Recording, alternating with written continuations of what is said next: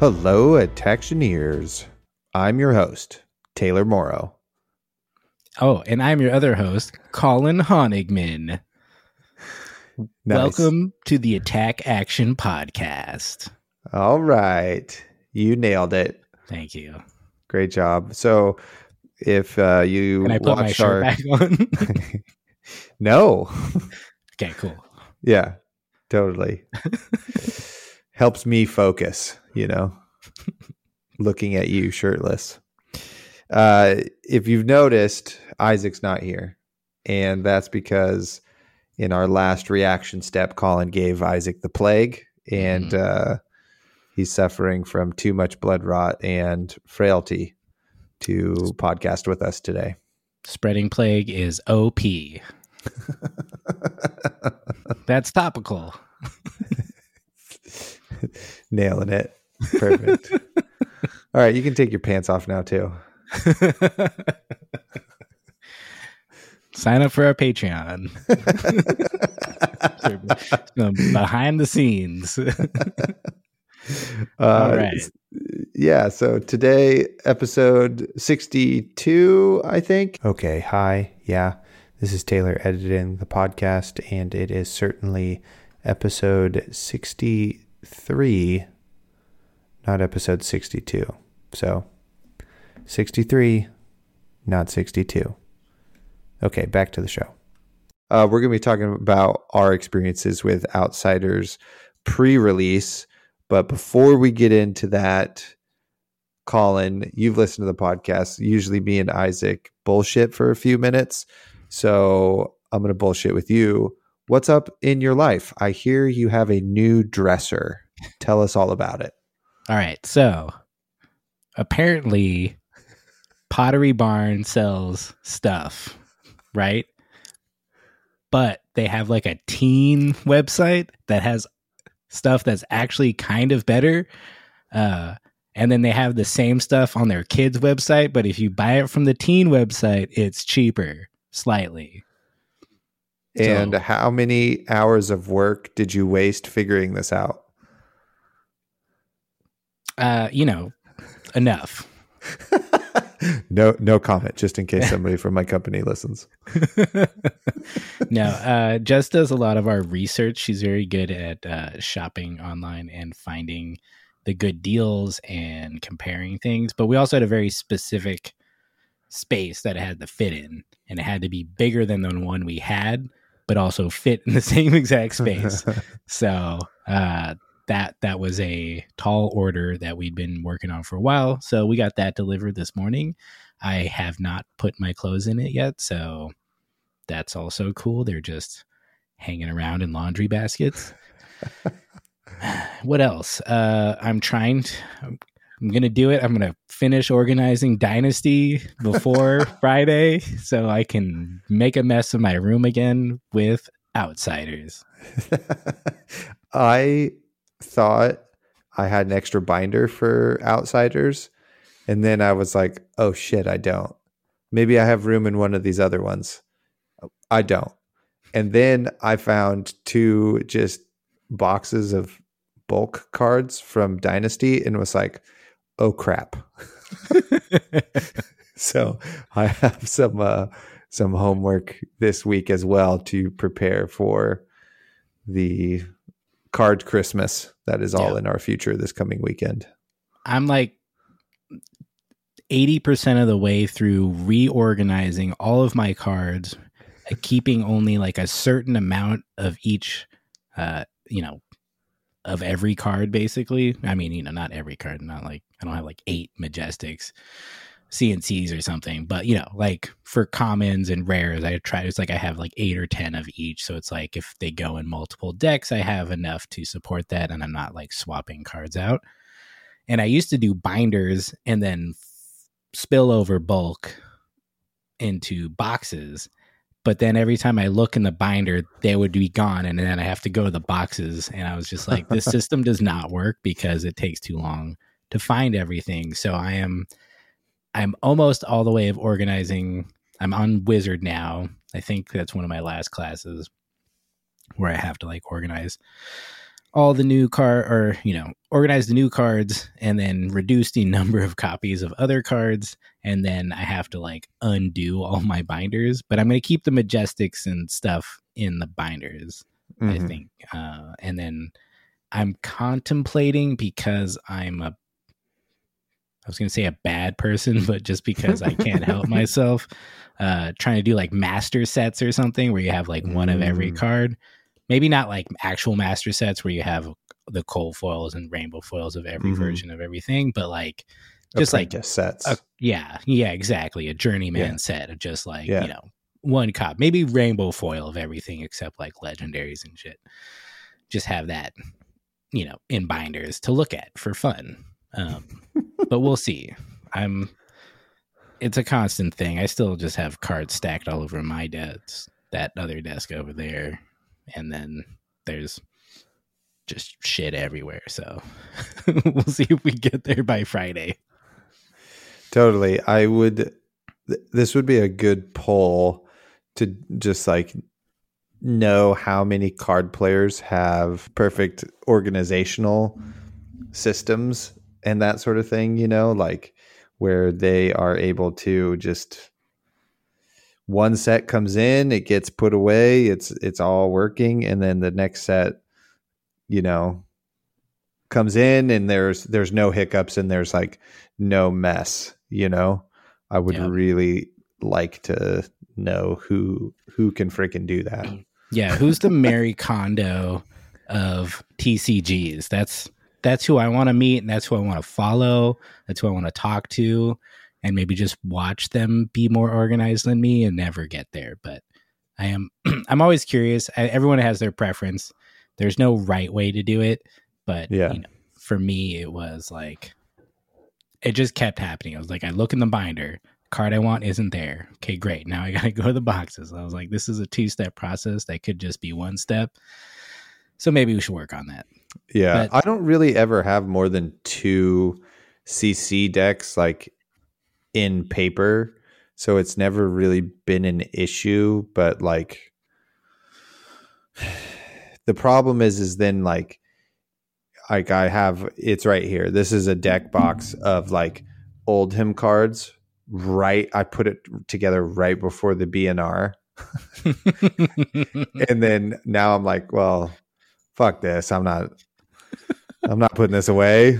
Not yet, so I need to put that away. And then over here, which you can't see off camera, is another deck box with my Viserai deck. That's all fucking mishmashed around. And that also probably needs to go away. Although, maybe not. But that's for a later podcast. So nice. Anyway, it's chaos over here at 7th River Orchard, which is what I call my house. Nice. Yeah. Speaking of which, how are you? There's been a lot of weather events. Oh, totally. So biggest life events. Yeah. Biggest flood happened in the 4 years we've owned the place. Also, happy house owning anniversary to me this month of March. Hey, happy birthday, house. Thank you. Also, happy birthday to my wife. Happy International Women's Day, which is the same day. Happy birthday to me. Yeah, next week, right? Next week. So just a big month. So anyway, the flood was severe. Didn't get into the house or damage anything, but it was scary because it kept rising the whole day, and it was probably like 3.5, 4 feet deep at its like deepest points. So, wow. Yeah, it was nuts. I was posting. The Discord doesn't let you upload videos and shit unless you're Nitro. So I just had to have like smaller pictures, but I think I captured the essence of it all. So it was seeing it rise. If like I came in later and I was just seeing the progression very quickly, and it was like, holy crap! Like, dude in a truck trying to forge that river. Then there was people just boating in it, and then it was coming up your driveway, and like. Your house is like raised up too. So I feel like obviously whoever made it was like, yes, it floods sometimes. So like, it was built for that. And then your gulch was all like gulchy, gulchy. It was crazy. It was so loud. Really? It was like, a full on. So there's a gulch, right? I own a gulch, which is pretty cool. Widow's Baller. Gulch. Yeah. Widow's Gulch. Baller. Yeah, totally. I mean, do you really own the land though? Anyway, Legally, yes. Spiritually, maybe not. And so I'm in the gulch because I'm like, what's going on in the gulch? And it has a culvert at the end of it that's supposed to drain under the road, but it was so flooded right there that it was running over the top of the road. So it was like a rushing river on top of the rushing river, basically. It was very cool to be in the gulch rainforest while that was happening. And that was during the happy times when you're like, wow, this flood's crazy, right? And then like 3 hours later, you're like, it's still going up. This is scary. And you're like, wow, cool. They're like, oh no. Yeah, exactly. So we made it through. It didn't get in the house. It still needed several feet to get there. So it was totally fine. Nice. But just nervous. I just had like a booze midday and then like lifted some weights to get rid of some anxiety. And then I felt like way better. And then it stopped going up and it went down a little bit. And I was like, sweet, I can go to bed and not freaking wake up and like have to go pee in the middle of the night and be like, there's water all over the floor. Great. How long did it take to like recede back into the actual river? It took it probably took 24 hours for the road to completely clear, but for it to be drivable like the next day, kind of early afternoon, you could drive through it with like a smaller sedan. You could get through with a truck kind of earlier in the morning. So nice. Yeah. Absolutely wild. Just having all the weather out here in California this year. Hell yeah. Speaking of weather, the pits, they don't have a lot of different weather because they're underground of metrics. It rains blood. It rains blood and it's dank and dark. So let's get into some podcast stuff now. So usually we would go into the news, but guess what? There's no news. So blammo, shout outs, Colin. All right. I got a couple locals only shout outs. Just some things I've been thinking about, noticing. First one up, Evan Bridges, our local game store, flesh and blood coordinator, promoter, all around good guy, head judge at events and shit. I just feel like things have gotten cooler for us over there at Odyssey. We've been getting prize packs. We've been getting gift card, store credit for winning. And the store is actually going to have boxes of Outsiders, more than just like 2 that then sell out and then they have no product. They're going to open boxes and sell singles.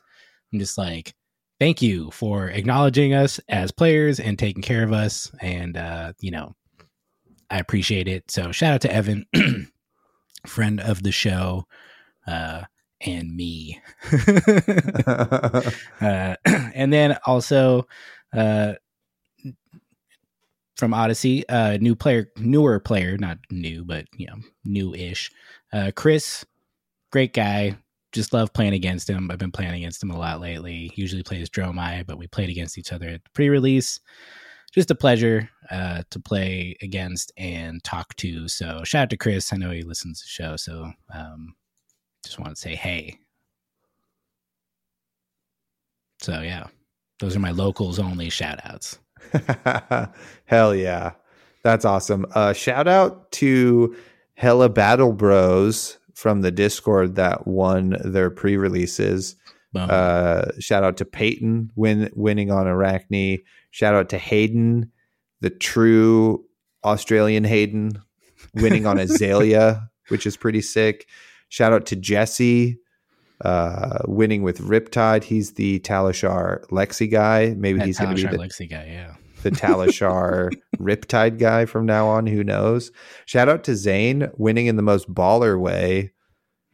Took like a bullet speed train he's in Japan right now, which I didn't know. And then he was like, "Oh, I'm going to try to get into a pre-release in Osaka," and then he did, and then he just like pitch stacked Riptide for freaking the win on a bunch of Japanese noobs, maybe. So yeah, what up, nerds? This is how we do it. Yeah, San totally. Diego. Bam, bam, bam. So great move, Zane. I mean, we all know you flew to Japan just so you could win a pre-release. So expensive clout you paid for. And then shout out to Thor Mike, who won on Azuri. So awesome job, everybody. That's shout out to Gunner, who won our local pre-release. Nice. Even though there was like 4 people had the exact same record, but he just won on breakers, which was pretty weird. So anyway. Right. Okay. Yeah. I'm sure we'll talk more about that later. But yeah, I was just going to say that's like a solid percentage of our Patreon, Discord, Battle Bro. No way. We have thousands of patrons, and this was a tiny, tiny percentage. No, dude. It's a small elite group of people who hang out with us, and they get better at the game. Or they were good, and they also hang out with us. Or, some mixture of both. It was just cool. It was just rolling in. It was like, everyone, I did. I mean, it felt like that. I mean, people were memeing about it on the weekend. It was just like, looks like everyone went undefeated at their pre-release. But it's just the people posting about it. But it was very funny.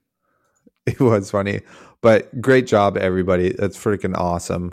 Hell yeah. Got some real freaking crushers and some real nice people. So # join our patron. Announcements. So for me, I don't think I'm going to do so. It's a double announcement. One, if you've not been following my Azuri journey on Saturday mornings, I've been streaming live all of my Azuri games. I've been kind of testing, and you get to see the evolution of the deck and me as a player playing that. So that's been really fun, but I will not be, and that's usually right around 9-ish West Coast California time. And I don't think I'm going to stream this weekend because it is re-release. Release.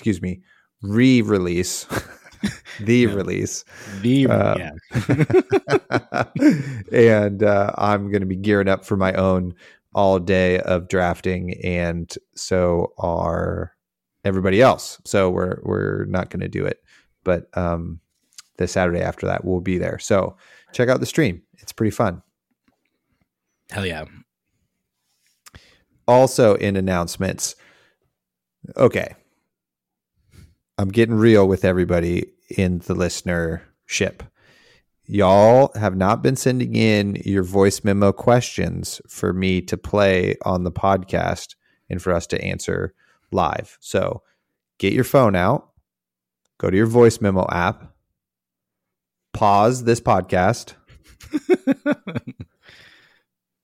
and then now you're back and you've recorded your question, and now you email it to us at theattackactionpodcast@gmail.com, and then you'll get your 30 seconds of fame. So it's a perfect time, new set, lots of questions. Shoot them over to us. We're really happy about that. So do it. Stop slacking. It can even be not related to Outsiders, like tips on mustache care. Like, I mean, just updates on my dog. Whatever you want, just ask us a question. Totally. So yeah, I can't wait for those. I've been meaning to look into seeing if we can just set up a phone number, because I also think that's funny if someone can just call in. Yeah, that is cool. So we'll look in that. If someone sends in one voice memo, we'll set up an actual number you can call. Maybe we'll just get a burner phone. Yeah. I'll get a flip phone. I'll get a flip phone from Mitch, and then I'll just play it from the phone into the microphone. It'll be that kind of quality. It's gonna be awesome. Shout out to Mitch, who just broke his last flip phone to then get a new flip phone. Sick. He's a man of strong convictions. All right, next announcement. If you haven't heard, we now have a Patreon exclusive podcast monthly called the Timestamp Cast or something like that. Timestamp podcast. It's Timestamp. We get an extra action point and we talk about whatever the hell we want to. So if you don't skip the first part of the podcast because you like it, you'll get more of that in the Timestamp. Hell yeah. So check it out. The last one I did where I went insane in real time trying to explain the Malazan Book of the Fallen. I think I broke myself several times in the process, but somehow came out feeling pretty good about it after I was reassured by my co-host that it was fine. And I did a time snap on a run of what's his name? Thor, the god of thunder. So I did not Thor Mike, our patron. I know, that's what I was trying not to say. So yeah, Thor, Marvel character, beloved hero of Asgard. I did a run of comics in 2012. Talked about those that I was reading, so that was super fun. And then Isaac, once he's cured of plague or whatever needs to happen, maybe he grows another head. I'm not sure, but he'll be up on the next time snap, and I look forward to what he has to say. So yeah, if he gets any pit pimples, we'll let you know. Yeah, we'll post him on our OnlyFans. Last announcement. This is the big one. Okay. This is a brand new segment cooked up by yours truly, me and Colin. Also, we stole it from, shout out to Get Played, the premier video game podcast.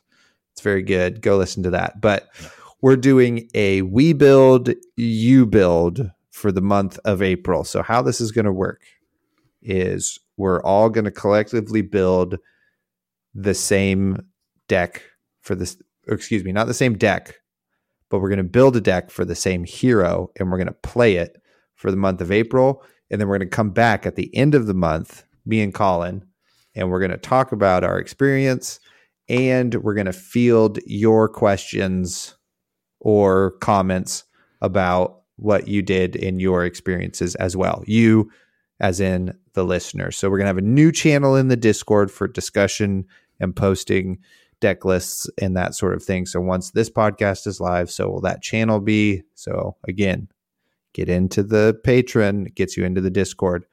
Colin, what format and hero are we going to do this We Build, You Build segment on? All right. Throwing a curveball, but not really, because it's landing right on skirmish season. It's Blitz, baby. Ooh. We're going back to Blitz, back to basics, back to early Fab when we had nothing but Blitz to play for online events. But what are we going to play? Arachne Solitary Confinement. Nailed it. In our notes, it says ACS, and I was like, wait, is it Confinement Solitary? Oh, yeah, my bad. No, it's all good. Arachne, we went with Arachne, the Blitz-only assassin, because we thought that was fun. It's like a little something new, special. Taylor's been digging into Uzuri. I think I'm also going to be exploring Uzuri, so we thought it'd be fun to switch it up. Check out ASC. He's bringing that, real, just murderous loner vibe that everybody loves at parties. And, he's stealthing in with Go Again, and then, I don't know. He seems pretty cool. So yeah, join us this month, build an ASC in Blitz, and we're going to take it to our skirmishes if we can, or if they are Blitz. I think, it's a mixed bag this year, so we'll see. But yeah, it's my goal to get to at least one skirmish playing Blitz, which I'm actually excited about now because we're all doing this together. Yeah, totally.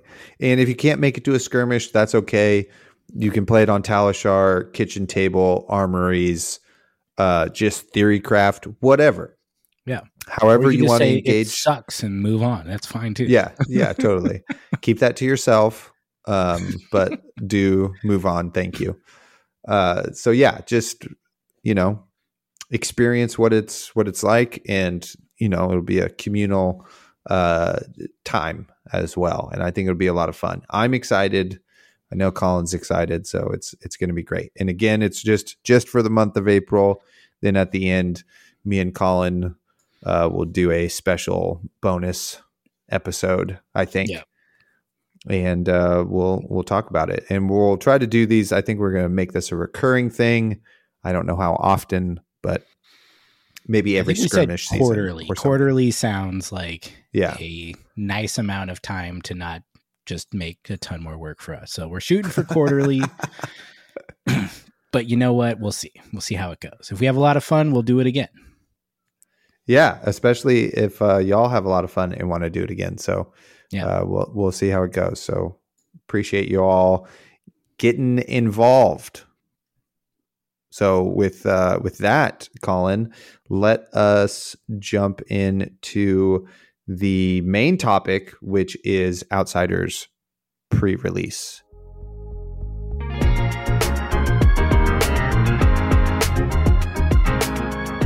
Yeah. Sting. Noises. Sound effects. I'm ready. Etc.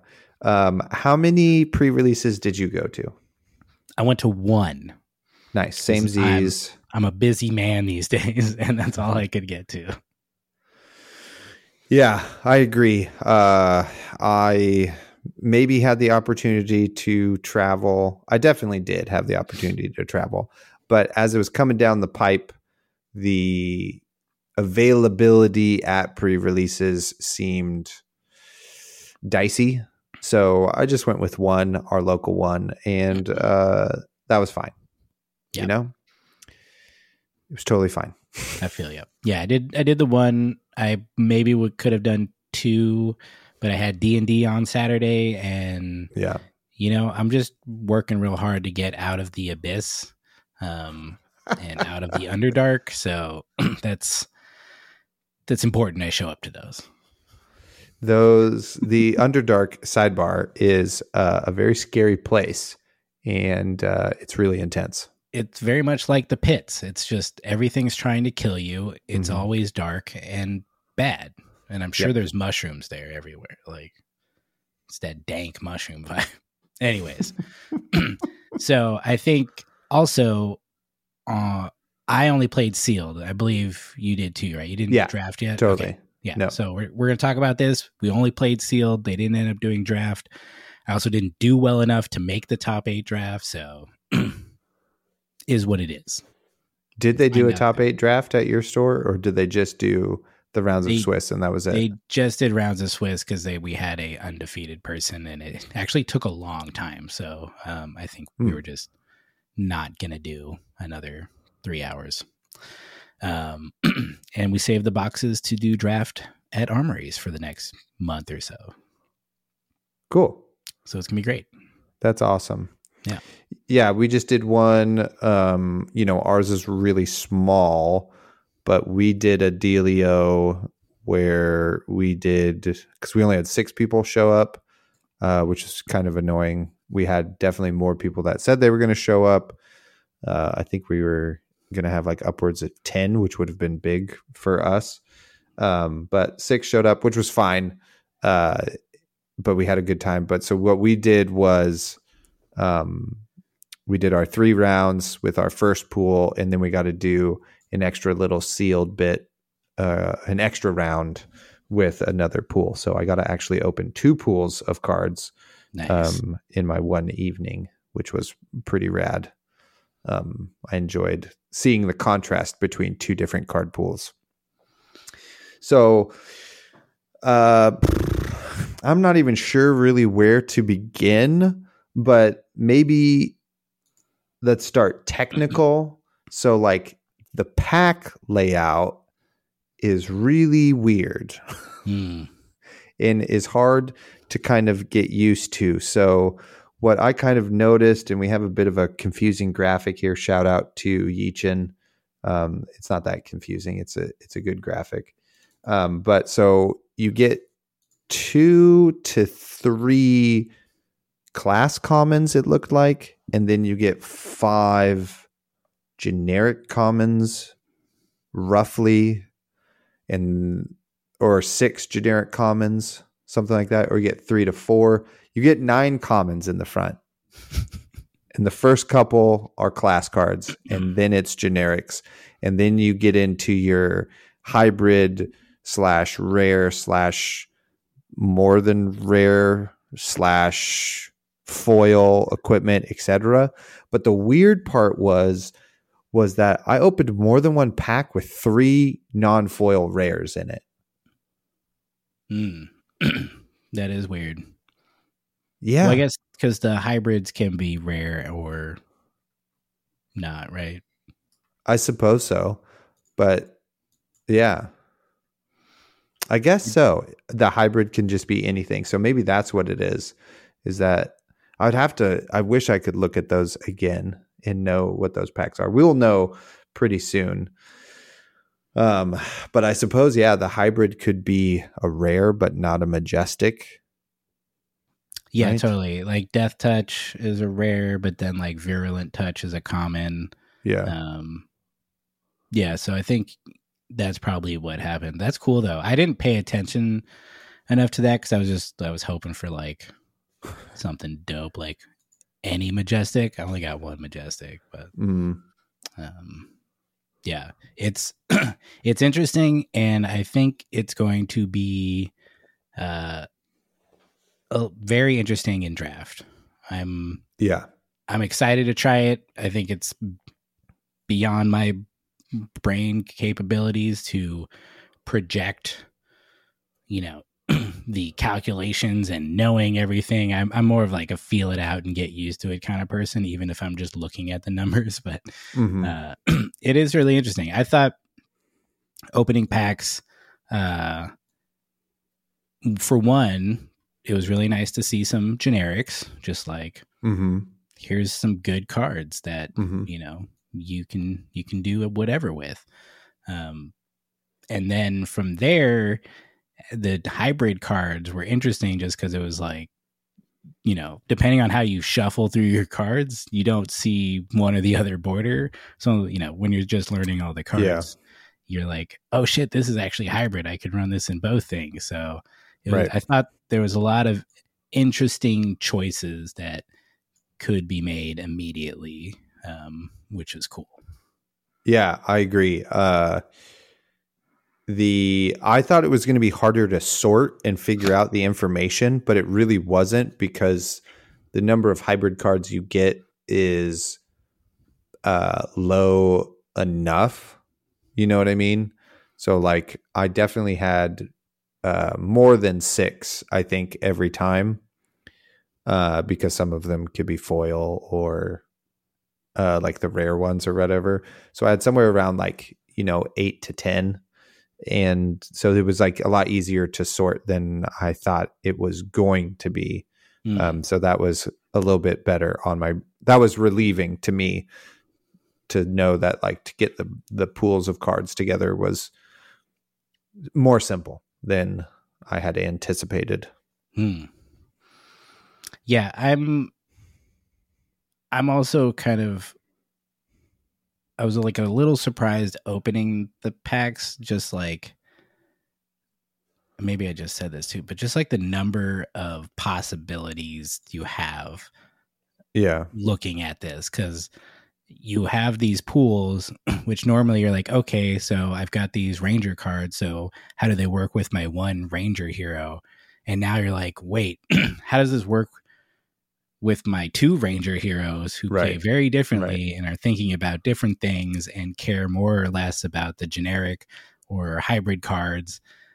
And so you're having to analyze the same pool for 6 different possible heroes, which was a lot. I'm going to say it was just a lot, and it was cool. And I think I just got real overwhelmed and was like, well, fuck it. I got a lot of stealth cards, so we're going with Arachne because he has Go Again. Hell yeah.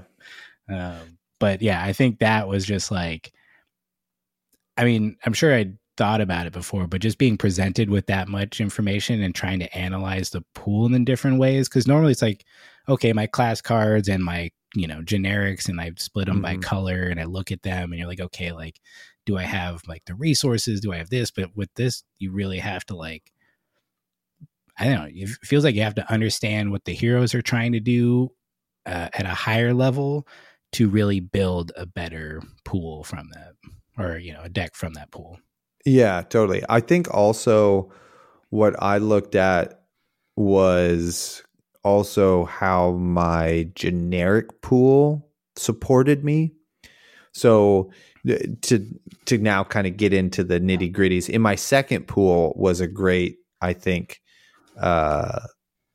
lesson of this. So like I opened fairly good Ranger cards. Like I think I had 5 or 6 like red arrows. And some of them were pretty good. Like I think I had a couple withering shots and like some Widowmakers and stuff, but I only had one like Lace with Frailty in my pool of Ranger cards. And then I did not have I think I only had like 1 or 2 blue come to fights. So no other pumps.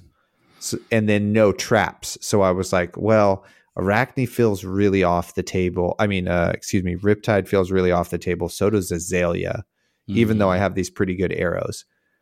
But then I wound up with some really good red 2-for-6 cards and kind of enough little blue Go Again attacks for Ninja, so that I wound up running Benji and kind of had this sweet kind of mid-range value Benji deck where I would get in basically a free 1 to 2 points of damage and then come in with a 2-for-7 with Benji's second ability. And most of the time I was like 3-card 10ing.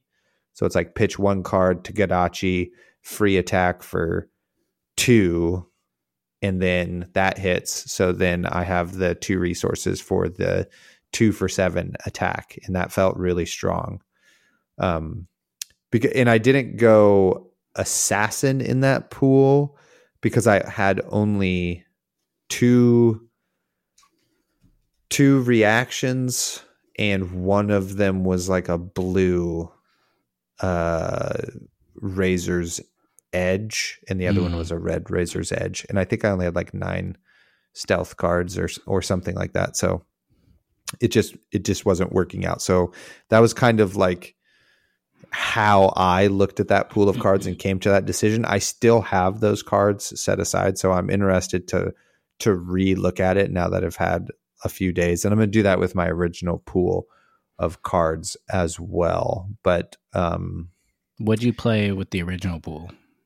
So the original pool, I opened a Shakedown. Ooh. And kind of quite a bit of stealth cards in a variety of colors. And I had some other like pretty good Assassin Ranger cards like Virulent Touch Red and Death Touch Red. And I kind of had more of the not necessarily like the 2-for-6s. I had some of those. Like I had a Humble, and I think I had a couple Spring Loadeds Red or Spring Attack. What's the one with the snake on it? I think Spring Load. And I had a couple of those in red. So I went Azuri in my first pool and kind of just ran like 37 cards and just freaking went for it. Nice. Just sent it. Shakedown seems really good in limited. Every time it happened to me, it was like they're just like, okay, red, and then there's like, cool, there goes the power card I was saving. Totally. So that one that one seemed real good. Apparently multiple people I played drew, got it in their pool. So yeah. I think it was really cool looking at the pools and trying to understand who it was good for. Like I said, I had a lot of stealth, but I didn't have a lot of reactions. And I didn't have a ton of like the good red generic, like 2 for 6s. So Uzuri, I feel like I might have been able to do an Uzuri deck, but it just felt like not great. So, and then I was just kind of overwhelmed with the possibilities. So I decided to go Arachne and just try to go again and attack multiple times. And, it took me a couple rounds to get like into a good like play pattern of it. Just making sure like coming in with an arsenal, being able to like go like 3 or 4 wide was just like way better. And it just took me too long to really get into that because I kept getting just Uzuri'd in my first round. Oh, also I had 2 short and sharps, which I read incorrectly and didn't have a target attack action card with 2 or less base power. So when I took a bunch of damage to do a bunch of damage back, the card was dead in my hand and I was pissed. But yeah, it was, but I also had like a good amount, or not good. I was like 5 or 6 red arrows, but they seemed like good red arrows. I didn't have a Widowmaker. I did have the Falcon Wing. Is that what it's called? Falcon Shot? Something like that. That was like the only go again. And I had like 4 traps. So I was like, maybe I could do Riptide, but I just wasn't able to, just analyze it correctly yet. So like I said, it was just like too complicated. So I was just like, screw it. And we're going easy mode, just trying to do go again. But it was a lot of fun. I mean, I think, Death Touch is just a crazy card. Totally. I think in Uzuri and Riptide, it's just like easier to get off. But once I kind of got used to making sure I got in an arsenal and stuff, it was totally cool. And the common equipment was really interesting, I thought. Like, what was I had? I had the Threadbare Tunic, where you can break it and gain a resource only if you have no cards in hand, which took me like 2 rounds to like get that in my head so that I would like do it correctly so I could crack it and then come in with like a 2 cost attack at the end of the chain. Which was just like super dope when you can pull that off. And then like I had the Mask of Malicious Manifestations. Oh, sick. Which is really cool. I mean, it blocks, which is great. But then when you just like, maybe I'll get a better attack, and you just kind of like go for it. Or if like you have not enough attacks and too many resources, it was a great thing. I also had Blade Cuff, but I never really had enough resources, and it doesn't seem as good in Assassin to pay 2 to then pay 2 and pay 2 to get +2 on your dagger attacks. But I think if I ever had like a full blue hand with like a good attack to follow it up with, it would have been great. It just never worked out that way. Totally. I had Blade Cuff in both of my pools, and I was having a hard time evaluating, like, is the 2 points of damage better than the 1 point of block? And I kind of just sat there and thought, like, well, if I have 2 blues and they're at like 4 health, then maybe that's when I use it. But that just never came up in any of my games. So I just used it for the block. And that's what I really liked the most about the equipment, is blocking equipment with a ability also on it that you can utilize. And that was super sweet, I thought. But anyway, I'll let you keep going. Yeah, no, the equipment was really interesting. I thought I had like, what else did I have? Fleetwood sandals, Fleetfoot sandals, which kind of suck. But that's what I had for feet, so I ran them. Couple other things I would shout out as like just seemed great. in limited. Ravenous Rabble, just a good fucking card. You know, free go again is great. If I had a yellow and a red, if I had one more of those, I think my deck would have been like significantly better. Right. Looking for a scrap, I think, is a dope card. Mm-hmm. This is the rare, cost 1. I think it attacks. Is it in red too? Or is it just yellow? It must be in red too. Yeah, it comes in all 3. Yeah, so one for 4. I had it in yellow, so it was like 1 for 3. But then, as an additional cost to play, you can banish a card with 1 power from your graveyard. When you do, it gets +1 and go again. So it became a breakpoint and would get go again. And I just, once I realized that I would like, whenever I saw a 1 power card, I just needed to block with it to get it in my graveyard, because I didn't have that many because they're not great. I guess, the blue assassin cards, but, just block with it. And they're like, this is on. Whenever I get this in hand, I'm going to have like a way better turn because I can just banish it. So I thought that was really dope. And then the last one was Scout the Periphery, which isn't great in Arachne because I kept reading it. I kept forgetting the line that was like, the next attack action card you play from Arsenal this turn gets +3. And so I was like, oh, I'll save this card and Arsenal it. And then I'd read it and be like, well, I can't Arsenal this card. So once I like learned how the card worked, it was just like, I would be like, okay, I don't have an Arsenal right now, so I'm going to pitch it. And then when I'd get it later, it would just be like an insanely better turn. Obviously better in Riptide because he can just load it with his ability, put another attack into his arsenal just by, playing a trap or whatever. And I thought it was really good when I got it off, but it was an interesting card. And then the last thing I'm going to mention was the Freewheeling Renegades. I think is the worst card I've ever played. Because it was like 1 for 6 and then -2 if they defended by an action card. So if it's -2 and they defend with an action card for 3, it's coming in for 1. And you're just like, this is terrible. Like, I guess if you can end your turn with it and they've already blocked with everything, it's super punishing. But it just didn't seem like that was likely to happen. And I took it out of my deck really fast. Yeah, I at first thought, oh, maybe this card's good if they're like trying to hold on to like a 4-card hand, like hold all their cards and then they're like, ooh, I got to take 6 or I can block and take less. Maybe what I thought it was for.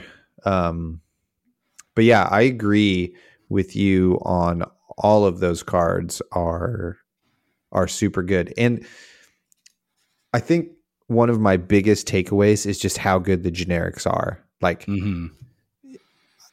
like obviously what makes them so good is how well they are designed is what I'm trying to say. They're super well designed. They're really flexible and have this little bit of nuance to all of them that you can learn to just make them a bit more efficient, which is, I think, really cool. The only one I did not particularly like that I had in both of my pools and was having a hard time figuring out if I liked it or not was Destructive Deliberation. When it hits a hero, creates a ponder token, but it's a 2 for 5. And it just feels like it should block for 3, but then it doesn't. So even though it makes a ponder, I just had a hard time wanting to run that over the other stuff. But that being said, the times when I did have a ponder token at the end of a turn were super good. Like my turn just felt so much better when I would get a card back just to Arsenal. So maybe it is kind of maybe more worth it in that regard. I mean, for me, I didn't have a lot of choices. That was one of the only red generics I had. So I was like, well, I got to run it. Right. And Ponder, I think, was undervalued by my opponents. They were just like, sure, you can get that. And you're like, great, I get to play all my cards and then get a card to Arsenal, which, for me is like, as long as it is a stealth card, I don't care what color it is. Right. So I thought I thought it was good, but I know what you mean. It's a little bit weaker, but the balance on them, it's so cool. I think that there's just so many of these like 2 for 6 cards.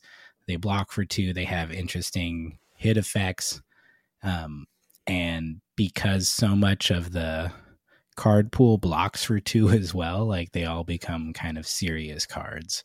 That your opponent has to work with. It sucks when Uzuri just like smacks you with it for free, but that's a whole other thing. Totally. There's a lot of like really cool extra little bits of nuance. So like Fleetwood Sandals, maybe not great, but what was really cool. Did you say Fleetwood Sandals? We're just gonna just catch on. Damn it. Fleetfoot Sandals was that you can kind of bait your opponent into not blocking your blue sneak attack, and then sandals it, and then it comes in for 5 and has go again, which is super sick. So like little things like that you can do with the equipment. What I think I was a little low in our set review on Peace of Mind, and that card is much, much better than I thought it was going to be, especially if you have any of the Seeker's equipment. So being able to efficiently pitch a blue and get upwards of 5 block plus an opt out of your equipment was super, super awesome. That was one of the things that made my Benji deck really good. Was I had this sideboard of and I just absolutely destroyed Patrick. Sorry, Patrick, because I wound up with 3 Seekers pieces of equipment with 3 different Peace of Minds. So I just had basically 3 turns where I could just get a ton of value out of blocking and then still come back with kind of relevant damage at him. And he was playing Azalea is kind of when I decided to bring in that sideboard of stuff. So that was crucial. Nice. Yeah, Peace of Mind seems really good. I think I had a little too few blues in my deck, so it made it a little hard. So I ended up doing it against like Uzuri and I think mostly just Assassins because I was afraid of like the reaction. Otherwise, I took it out because it was a little hard to play. But with I can see that with the Seeker's gear, that's way better. Because usually mine would just hang. The extra resource would hang, so that's pretty cool. Yeah, totally. And I think there's probably a few more of these like little efficiency plays you can get out of these cards, and understanding like, oh, I have these synergistic pieces, so now I have this, which I can slot into this deck, or it just makes X deck a little bit better, etc. One thing I did really notice in my pool of cards was my ninja cards were hella whack. Yeah. Like Katsu seemed impossible in sealed out of the 12 packs I opened. Like I had equal copies of Descendant Gustwave and Bonds in my Benji pool. But then I also had equal copies of Head Jab and 1-2 Punch. And then I had like Back Heel Kick with no, which I had 6 copies of, and no Twin Twisters. Or whatever the frick that card is called, know? Yeah. And then in my first pool, I had none of that stuff. And I had a bunch of Deadly Duos. I had like 6 of them. And 1-2 punches, but no head jabs. And I also had back heel kicks, but no twin twisters. So it was like a totally dead pool, basically.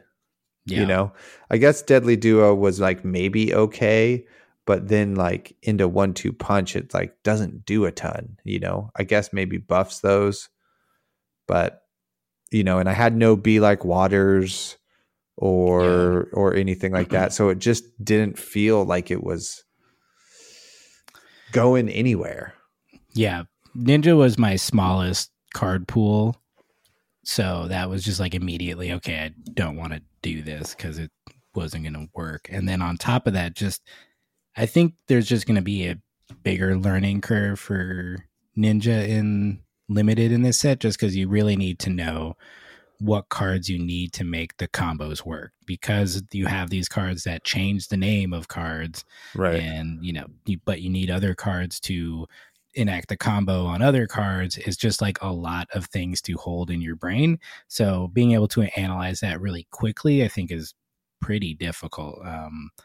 And I think, you know, some people will figure it out, but I heard the same thing at my pre-release. It was just like there was not enough Ninja cards in the pool to even consider doing it, and the only Ninjas I saw were Benji players, because I think they had just enough low-powered cards with a mixture of some like good, stronger cards to like do what Benji wants to do, which is like go again, unblockable damage, and like bigger hits, I think. So that seems, on like initial impressions, like that Benji might be the easier one, but I'm very curious to see if in draft you're able to really find your way to a good Katsu deck. I think so. So we'll see. And it's not like the Ninja Assassin cards, the hybrid cards, are like crazy helpful. Like, okay, other than Hurl, which should go in every Ninja and every Assassin deck, like that's your win condition. Like in my Azuri deck, like I just pitch stacked both of them next to each other. I had 2, just like a blue and a yellow. It didn't matter. And then just like you draw them, they're at 2 health, and you save you keep your life total high enough. Boom, they're dead. 2 free damage, done. And I was doing picking up my Spider's Bite and flicking it at my opponent when I activated Hurl, which got kind of mixed reviews, but I thought it was super funny. Yeah, I can see that. And then like Bleed Out seemed a little bit, I did have one red one, which it did work out in the game I played it, where I gambled and I'm like, I don't think they're going to block both of my Kodachis. And then I got to go again, which was super dope. But I don't know if that doesn't really help out either Ninja really. And then Plunge or short and sharp maybe is the best one for Ninja, but Plunge also doesn't really help you a ton either, it feels like. So I don't know. It's hard to get the little extra help you need, out of your card pools. Yeah, for sure. I think it will be an interesting development. I mean, obviously, like the generics, Ravenous Rabble, Seek Horizon, I think can work pretty well. Looking for scrap Ninja, too, I suppose. Yeah, looking for scrap. At least, helping you do your go wide game plan.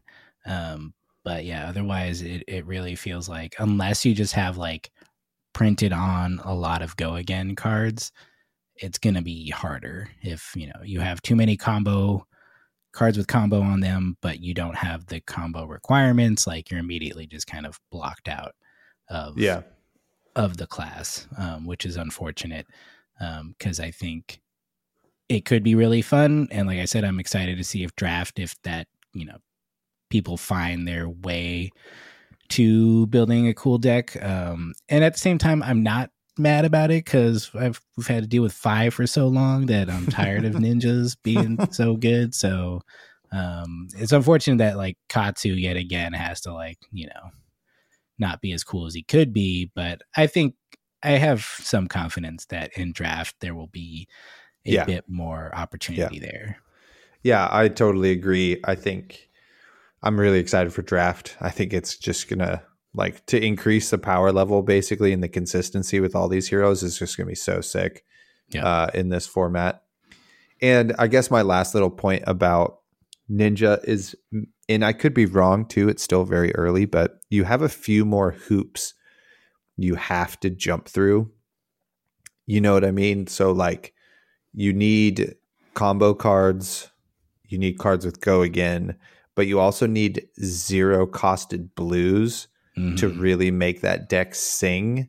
And so like if you can't get those and your blues like cost 1 or 2 or whatever, then like it's hard to get your Kodachis going, which is like a huge part of what that deck does, is that 2 chip damage every single turn. So compared to like Assassin, where like Arachne, you just need any attacks basically, and some number of them to be stealth attacks, you know, and Azuri also just needs stealth attacks and like pretty good cards to cheat in, you know what I mean? And so that it also makes it easier for you to day one analyze those pools of cards and figure out those play patterns within the like allotted time to deck build with the cards at a pre-release. So I hope to see that this format Sealed, this is the first time I'm really excited about Sealed evolve. I want to see it evolve and see how we can flex this different type of skill than it is in Draft. Yeah, for sure. I'm hoping I get to play some just like Sealed with buds and totally just open some packs and have a good time, because that's just really fun and you know, a little bit less energy to do than drafting, but I'm also excited about the draft experience. So I'm sure we'll come back with some thoughts on that as well. I was curious if you felt like there was a breakout hero. I mean, a lot of people played just at mine Azuri and Arachne. And the Rangers seemed underwhelming, but mainly I think because Ranger takes a bit of getting used to, because the play pattern's super different. And it seemed like people were more hung up on like, oh, well, obviously I keep all 4 cards in my arsenal. Like that's really good. And then just kind of struggling to play out all of your cards. Yeah. And that sort of thing. I was surprised, just this is my opinion, how kind of much more powerful ASC was than I maybe had expected. I thought it was going to be pretty good, but just the Go Again on a stealth attack is like Spider's Bite, stealth attack with Go Again into who knows what, you know, with resources floating was like such a mind game, and it just was really good. So I think ASC was maybe my kind of standout hero for sure. Nice. Yeah, I kind of got the same feeling that Arachne felt pretty just immediately strong. It's kind of that red deck win situation where it's just straight ahead game plan.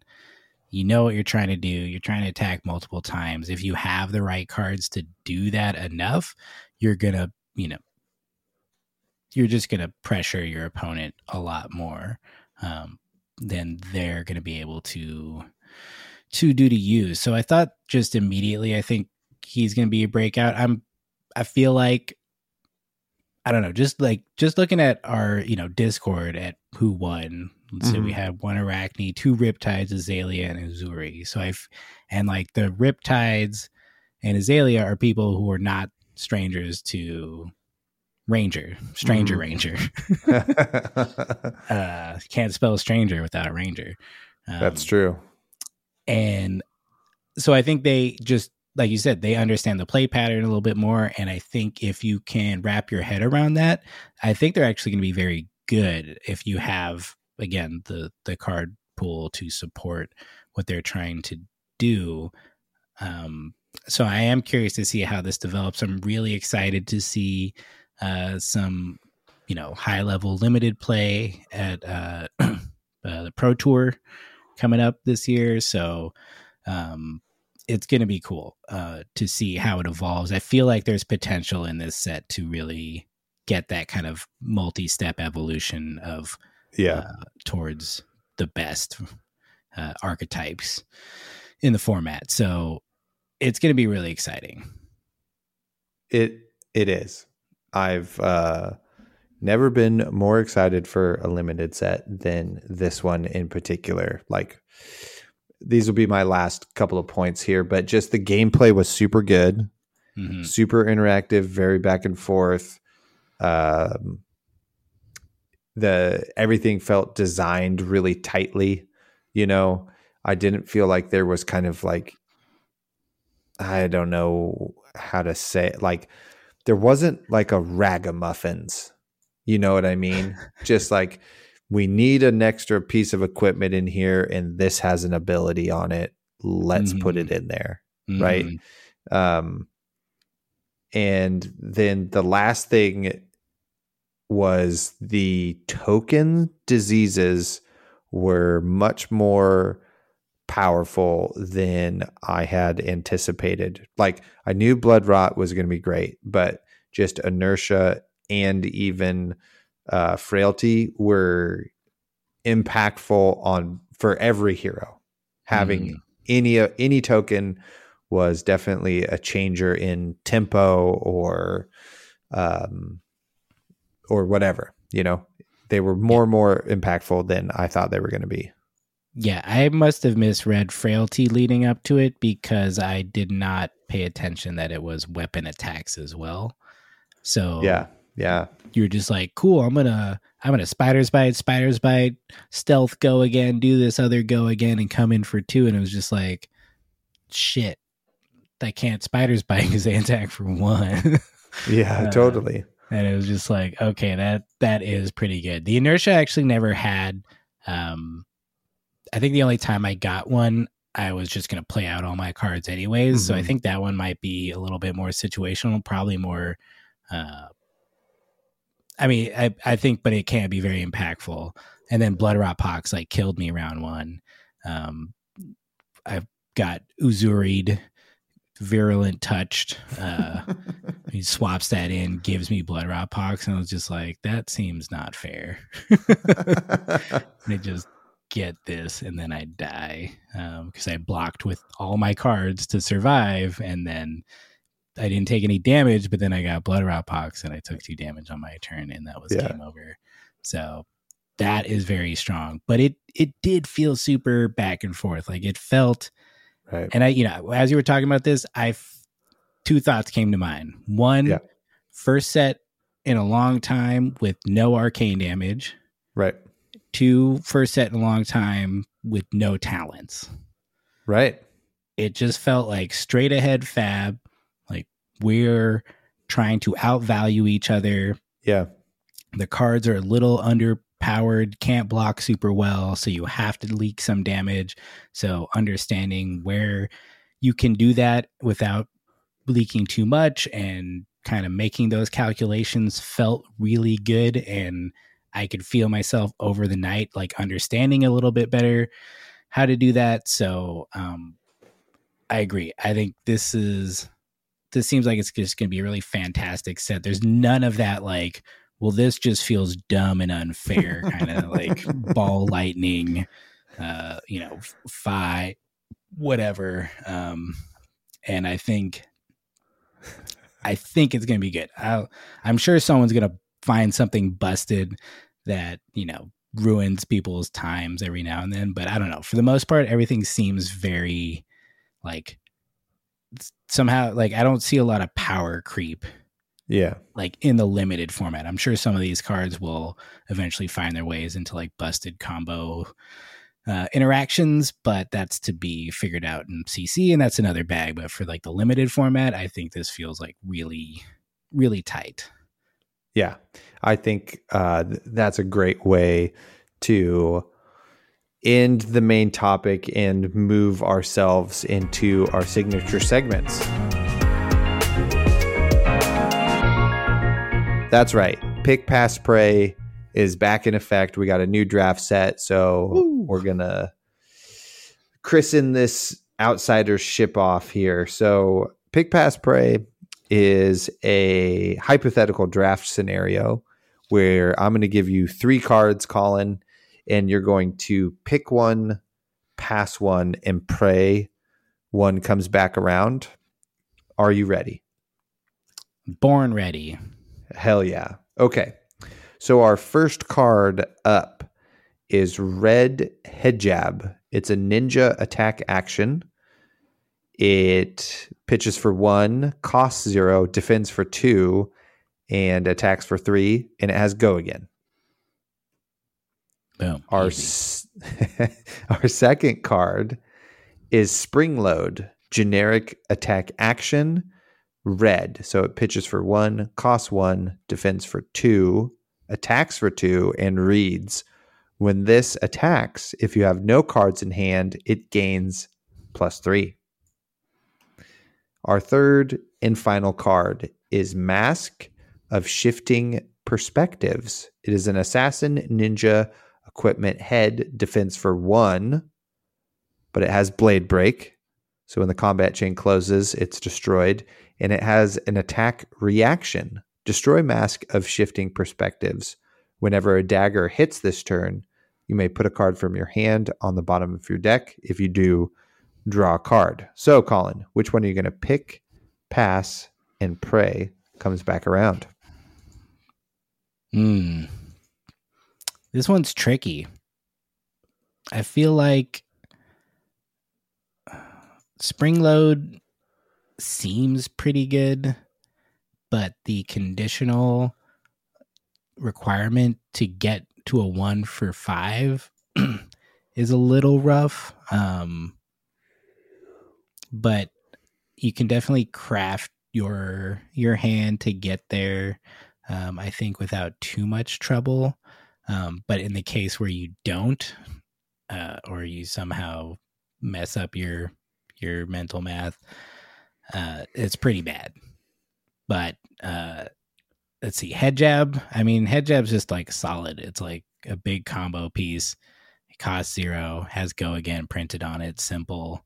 So that also seems pretty good. And then there's this mask, man. I'm like looking at this and I don't know. Like, the part of me is just like, well, it blocks for 1. So maybe just pick that and it goes into 2 classes. So like that in itself could be enough because there's not all the equipment blocks. There's a lot of equipment in this set too. Yeah.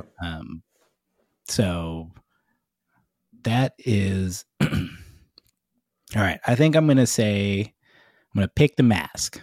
Blocks for 1, leaves us a little open, and it has like a pretty good ability. I don't honestly know how great it is. It's hard to judge, but I guess you could fix your hand if you've got extra resources and not enough power in your hand to do what you want. But also maybe it just blocks for 1, and that's good.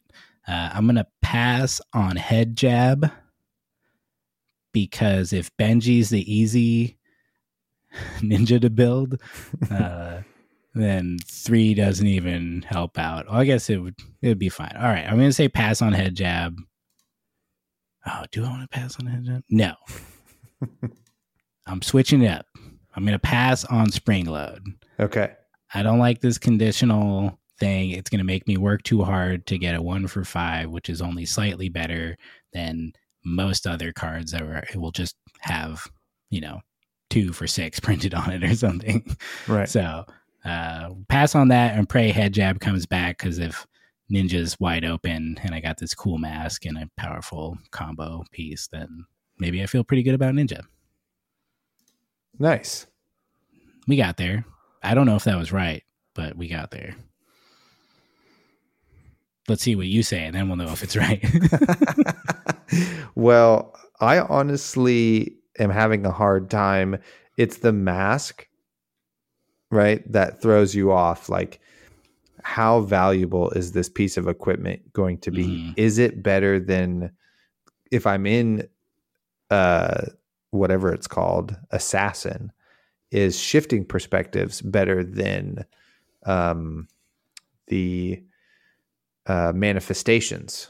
I'm unsure. I think manifestations is maybe better, but it's hard to know. So, and then you also kind of compete with the Ranger headpiece. So if I do wind up going Ranger, now I've picked a headpiece when maybe I want a better headpiece. So it's hard to evaluate, and it does block for one, which is really good. So that's the one that throws me for a loop. But I think I'm going to pick Spring Load because that leaves me the most open to figure out what to do. And then I'm going to pray that Head Jab comes around because it's a combo starter. It's also in red, and it is just a really good necessary card that I would like to have multiple of. So that's why I'm going with that. And I'm going to pass on the mask because I think if we're going to pick equipment, we're going to pick something maybe slightly better, maybe like a threadbare tunic or something like that. But I could see myself, first picking any one of these three, really. But so that was kind of Spring Load, pick, pass, mask, pray, Head Jab. And I think it's a good exercise in figuring out what you value more. And I think staying open is maybe the way to go here in this set. So there you have it. I value my life. You do. I don't want to die. You do indeed. Sweet. So I'll post these in the Discord for discussion later, and we'll figure out what everybody else wants to do here. Nice. And yeah, get ready, pick, pass, pray for the next 4 months. Yeah, it's going to be there. I'm excited to see how our opinions change. Me too. Cool. I'm so excited for this set, man. Me as well. Particularly draft and sealed. Like, I don't even want to think about constructed right now. I just want to play limited, basically, and learn everything I can. Except for ASC Blitz. That's true. Way to bring it back around. And it's the we build, you build. Don't forget, everybody, we're playing Arachne Solitary Confinement, and we're going to talk about it and see how it goes for the whole month of April. You can play it at your armories, skirmishes, kitchen table, Talishar, by yourself on felt table, with your dog. With Pete. However you want to play it. Yeah, freaking do it. Obviously on felt table would be the most apt solitary confinement experience. So, go with that one. You did see Colin was just shooting finger guns into the air in celebration of that little quip I had. So thanks, buddy. Hell yeah. It was worth it. And that's it. Thank you for listening to the Attack Action Podcast. It was a pleasure to be here with you, Taylor. Isaac, I hope you feel better. Yeah. I know what you're going through, since indeed I transferred this to you digitally through the reaction step recording. And it'll get worse before it gets better, but it will get better. Yeah, prayers up to Isaac for sure. Oh yeah. That's the scary thing about plague, is it's only transmitted digitally and in a reaction step. So since we did no reactions in this episode, I think I'm going to be safe and probably dodge this one. Yeah. So unless you block my virulent touch, and then he's just effed. Yeah, then I'm super effed. But thank God, even though you have no shirt and no pants, you're still wearing underwear, so I won't have to block your virulent touch down there. So, Colin, big thank you to you. Thank you for stepping up on this late night and making this excellent episode of this podcast possible. I appreciate that very much. Always a pleasure, man. Sweet. See y'all next time. Yep. Great outro. Nailed it. Bye-bye. Bye. Thank you for listening. You can find us on YouTube, Facebook, and Instagram at the Attack Action Podcast. On Twitter, we are at BattleBroTaylor and at BattleBroIsaac. Shoot us an email, theattackactionpodcast@gmail.com. If you would like to support us, like and subscribe, shop for singles using our affiliate link, or support our Patreon for as little as $4 per month.